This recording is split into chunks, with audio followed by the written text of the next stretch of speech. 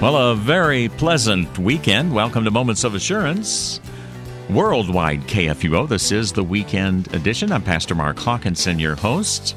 May the Lord's rich grace and mercy abound in your heart and your soul as you consider the definition of true riches. And in just a few moments really, I'm going to be talking to you about the parable of the rich man and Lazarus.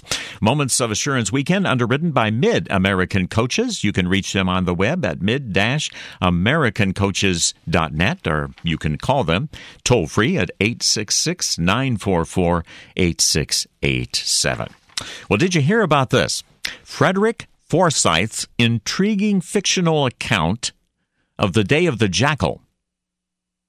That illustrates the painstaking way in which a rebellion, the assassination attempt on a top French political figure, had to be put down. The authorities worked around the clock.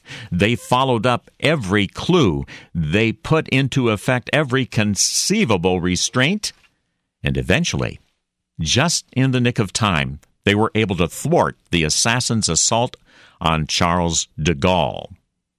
So with equal fervor, you and I must root out every rebel force within that seeks to minimize God's word or to reject his authority, and then step out to receive his good gift of forgiveness and healing.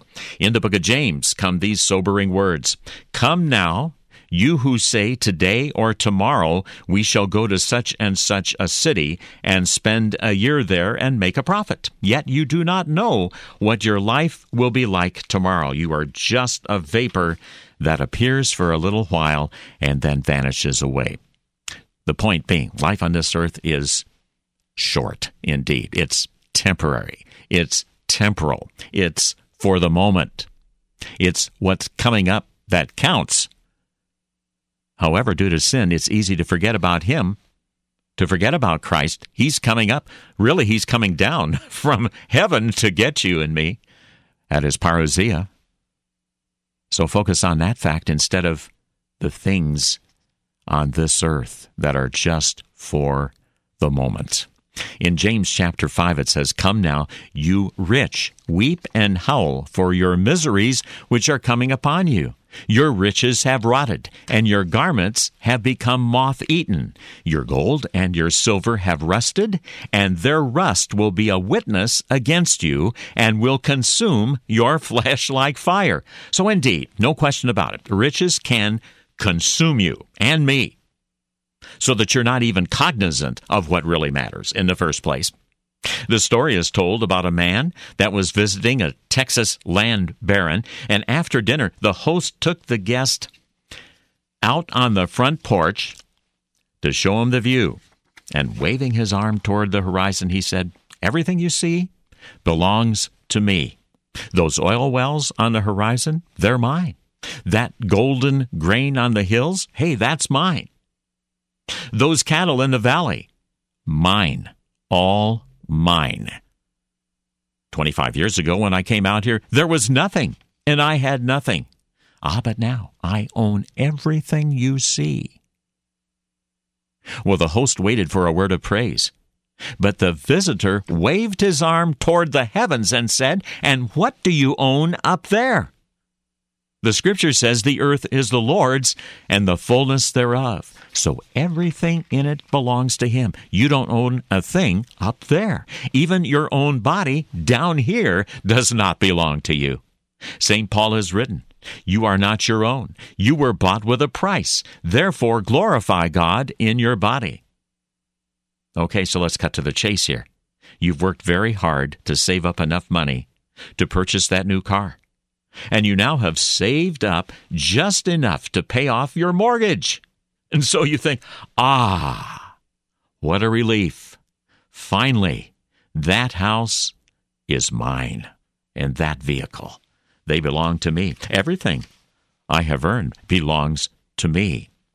However, consider this.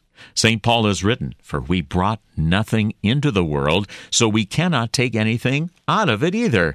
And if we have food and covering, with these we shall be content. But those who want to get rich fall into temptation and a snare, and many foolish and harmful desires which plunge men into ruin and destruction. So yes, a snare. Riches can snare you into thinking upside down, so that what's down here is up on top in your life, and what's up there in heaven is down on the bottom. The Scripture says, "For the love of money is a root of all sorts of evil, and some, by longing for it, have wandered away from the truth and pierced themselves with many a pang. But flee from these things, you man of God, and pursue righteousness, godliness, faith, love, perseverance, and gentleness. Fight the good fight of faith. Take hold of the eternal life to which you were called, as that fight is fought." And then, what happens? Your attitude toward earthly wealth is placed in proper perspective. So you're going to say, yes, I have a number of neat things and toys here on this earth. I enjoy them. I'm proud of my accomplishments. Yet I must say, simultaneously, all of those things that I have accrued, put together, do not hold a candle to the heavenly joys that await me when I get there. St. Paul has written, "Now we see through a glass darkly, but then face to face. Now we know in part, but then we shall know fully, even as we are fully known." How about that? I have a lot more to tell you here on Moments of Assurance. Some messages of interest are going to be coming your way, and then we'll be back at it, and we'll get into the parable of the rich man and Lazarus as well. Keep it here. Moments of Assurance is underwritten by Mid-American Coaches, where tour professionals will assist you in selecting the package trip that fits your travel desires. Destinations such as the Amish country of central Illinois or Hannibal, Missouri for a journey to Mark Twain country, or a multi-day trip to Mackinac Island or the Grand Canyon. Mid-American Coaches, where serving you is their privilege. 636-432-7860.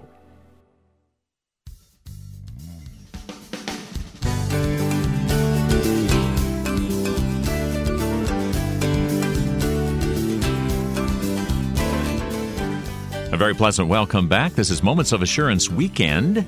I'm Pastor Mark Hawkinson. You can email me at any time at mark.hawkinson@kfuo.org. And of course, you can always use Twitter. Send me a tweet at my new handle is @HawkinsonRev. Talking about what constitutes true riches. And this is part 2 of the program for today. The Lord's richest blessings be with you. And look with me now at the parable of the rich man and Lazarus.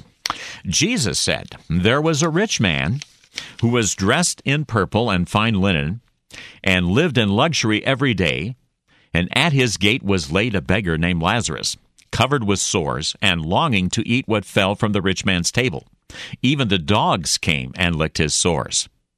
Well, the time came when the beggar died, and the angels carried him to Abraham's side. The rich man also died and was buried. In Hades, where he was in torment, he looked up and saw Abraham far away, with Lazarus by his side. So he called to him, 'Father Abraham, have pity on me and send Lazarus to dip the tip of his finger in water and cool my tongue, because I am in agony in this fire.' But Abraham replied, 'Son, remember that in your lifetime you received your good things, while Lazarus bad things. But now he is comforted, and you are in agony. Besides all this, between us and you, a great chasm has been set in place, so that those who want to go from here to you cannot, nor can anyone cross over from there to us.' And he answered, 'Then I beg you, Father, send Lazarus to my family, for I have 5 brothers. Let him warn them, so that they will not also come to this place of torment.' And Abraham replied, 'They have Moses and the prophets. Let them listen to them.' 'No, Father Abraham, but if someone from the dead goes to them, they will repent.' And he said to him, 'If they do not listen to Moses and the prophets, they will not be convinced if someone rises from the dead.'" Whew, powerful words. You're listening to Moments of Assurance Weekend, talking about what constitutes true riches and the parable of the rich man and Lazarus. So here's a rich man who had the best of everything: purple robes, fine linen. And I'm sure he had all kinds of servants, that he lived in great luxury every day. Riches were his God. He delighted in them. Contrast, please, his life with that of the beggar named Lazarus, not to be confused with the Lazarus that Jesus raised from the dead. This Lazarus was very poor. His body was not healthy, as the text describes him as being full of sores. And this poor beggar would dearly have loved to eat the crumbs which fell from the rich man's table. But no, he was not welcome at that table. He had to stay at the gate of the rich man's home, and the dogs came and licked his sores. So both the rich man and the beggar die. The rich man goes to hell. Lazarus the beggar escorted into Abraham's bosom. So the conditions in hell or Hades are so unimaginably horrible that the rich man looks up into heaven and was able to see Abraham far away with Lazarus at his side. Notice, please, the rich man's request. He's in so much agony, he would be satisfied just to have Lazarus dip the tip of his finger and cool his tongue. He'd settle for that. But Abraham reminded him during his life, he had received his good things, Lazarus bad things. But now he is comforted here, and you are in agony. So notice the twist. Here on this earth, things were great for the rich man, except he was not rich toward God by faith. And the poor man had it tough here. But now in heaven, he has his true riches. He knew his Lord and trusted in him for his life. And here's another interesting aside. It seems that the Pharisees considered wealth to be a proof of a person's righteousness. So, isn't it interesting? Jesus tells this parable showing the fallacy of that reasoning. Abraham continues talking to the rich man. And besides all this, between us and you, a great chasm has been set in place, so that those who want to go from here to there cannot, nor can anyone cross over from there to us. So you can see the separation that exists between heaven and hell. So the rich man now thinks of his family. He wanted Lazarus to warn them, but Abraham said they have Moses and the prophets. Let them listen to them. But the rich man protests and says, well, his brothers will believe if somebody rises from the dead. But no, if they do not listen to Moses and the prophets, they will not be convinced if somebody rises from the dead. Hey, don't let the devil tempt you into thinking that true wealth can be defined by a down here billboard, look what I've done kind of standard. Don't listen to his shenanigans. The standard is Christ. The standard is what he has done, not what you have accumulated. May you accumulate a greater desire to spend time in the Lord's precious word. That's where it's at. That's where you find Christ. That's where you go to know you ultimately will be with him someday, and with Abraham, and with all the saints, rejoicing over the standard of true riches. That standard is Christ. Thanks a lot for being along. The Lord's richest blessings be with you. Join me for the regular Moments of Assurance during the week over the noontime hour on Worldwide KFUO, the messenger of good news. You've been listening to Moments of Assurance, produced by Worldwide KFUO. Moments of Assurance is underwritten by Mid-American Coaches. mid-americancoaches.net.